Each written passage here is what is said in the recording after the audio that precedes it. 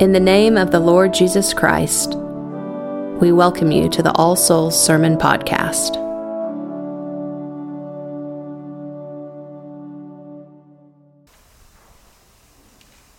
In the name of the Father, and of the Son, and of the Holy Ghost. Amen. Please be seated.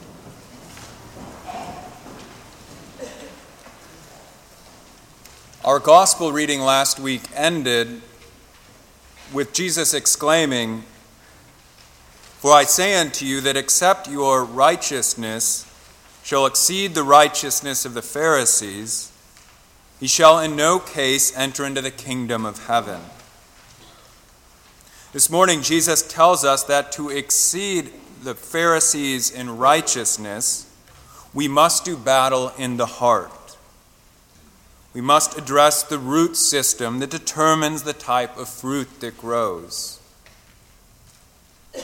Jesus says the heart is the wellspring of our actions and the seat of our motivations.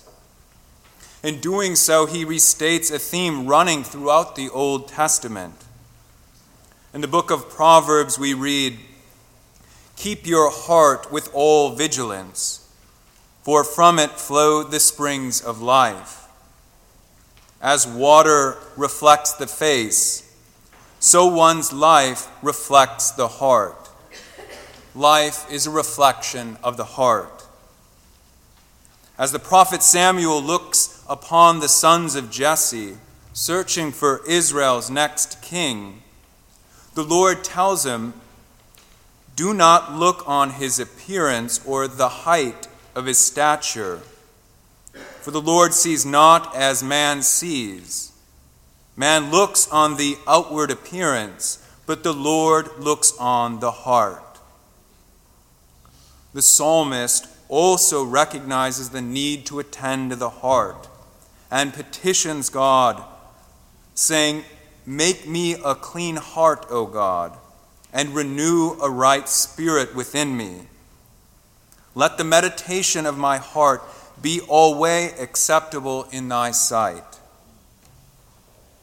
Jesus amplifies with new vigor what is already present in the tradition.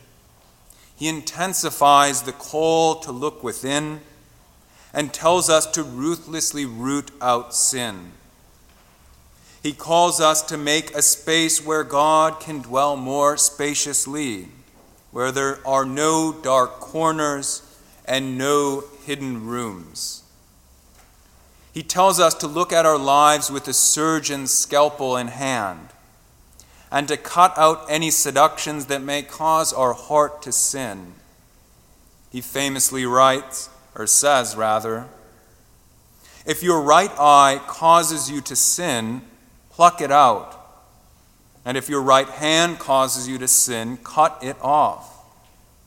For it is profitable for thee that one of thy members should perish, and not thy whole body should be cast into hell." Of course, Jesus is not being literal here. Your left eye and your left hand would soon make up for lost time. He is graphically illustrating the seriousness of sin. He is telling us to look closely at what leads our heart astray and then completely eliminate it from our lives. If drinking causes us to sin, don't go to the bar. If our phone causes us to sin, get rid of it. If our laptop causes us to fall, throw it away. Jesus gives special attention to anger and how it rots our inner life. He is not speaking about anger in general. There are many things in this world and in ourselves that should make us angry. We should be angry with the same things that made Jesus angry: greed, hypocrisy, self-righteousness, spiritual pride, and the poor treatment of children, to name a few. Here, Jesus is speaking about a specific kind of anger. He is referring to an anger woven with a sense of superiority, The type of anger that culminates with our saying to one of our brothers or sisters, "You utter fool." This type of anger doesn't need to be vocalized. It can express itself in a glance or a flare of the nostrils. This anger, if left unchecked, leads exactly to where Jesus says it leads: hell. And all our anger that causes strife and division among us must be addressed before we can truly worship God, who is the author of peace and lover of concord. We must be reconciled with those around us before we can stand before the altar of God. When you bring your gift to the altar, Jesus says, and you remember that your brother or sister has something against you, then leave there thy gift before the altar and go thy way. First be reconciled to thy brother, and then come and offer thy gift. This passage is astonishing and reveals God's loving concern for humanity and our life together. Jesus says if we become aware of a need for reconciliation, we must stop everything, even if we're in the midst of worshiping the author of life. The situation is so dire that we must cease praising the one who dwelleth between the cherubim and restore concord with our brothers and sisters. We cannot overstate God's desire for harmony among his creatures.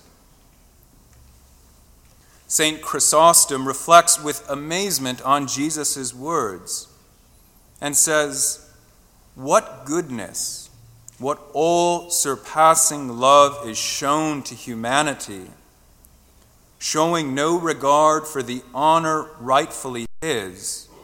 He calls us to pour forth love toward our neighbor, interrupting the service offered and due to him. What is man, O God, that thou art mindful of him?" Chrysostom notices that Jesus didn't say we should be reconciled to our neighbor after the offering or before the offering, but precisely while the gift is lying on the altar, when the sacrifice is in process. This is because reconciliation is part of the offering. It's mixed in with the sweet fragrance rising up to God. Reconciliation is at the very heart of Christian life. And when we live reconciled lives, we witness to the ultimate reconciliation of the world in the death and resurrection of Christ. We spread the aroma of the knowledge of Jesus everywhere, as St. Paul writes to the Corinthians. Chrysostom speculates as to why Jesus issues such an immediate command, a command so serious that it temporarily rips us away from the worship of God. He says that Jesus desires to reveal how much he values love and considers it to be the greatest sacrifice, so that he does not even receive the sacrifice of worship without the sacrifice of love. He also wants us to show us the absolute necessity for reconciliation, and the way to union with God and worship cannot lead away from your brother. Our prayer book couldn't agree more.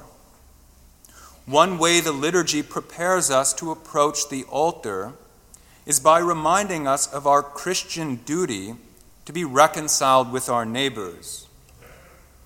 In just minutes, Father Marlin will read the invitation to confession, which begins, "Ye who do truly and earnestly repent you of your sins, and are in love and charity with your neighbors."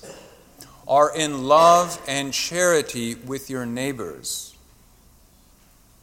Reconciliation is a precondition for coming to the altar to receive the sacrament.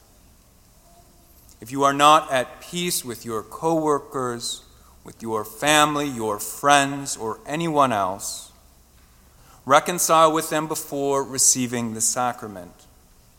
Christ commands us to make peace before approaching the altar. We prepare ourselves to receive the Eucharist by rooting out and eliminating anything in our heart that clashes with who Christ is, like bitterness and hostility, and anger woven with superiority. In doing so, we make a more spacious dwelling for the one who promises to dwell in us and act through us. So let us pray with the psalmist, "Make me a clean heart, O God, and renew a right spirit within me. And let the meditation of my heart be always acceptable in thy sight." Amen. Thank you for listening to the sermon podcast of All Souls Episcopal Church. For service times and more information, go to allsoulsokc.com. God be with you.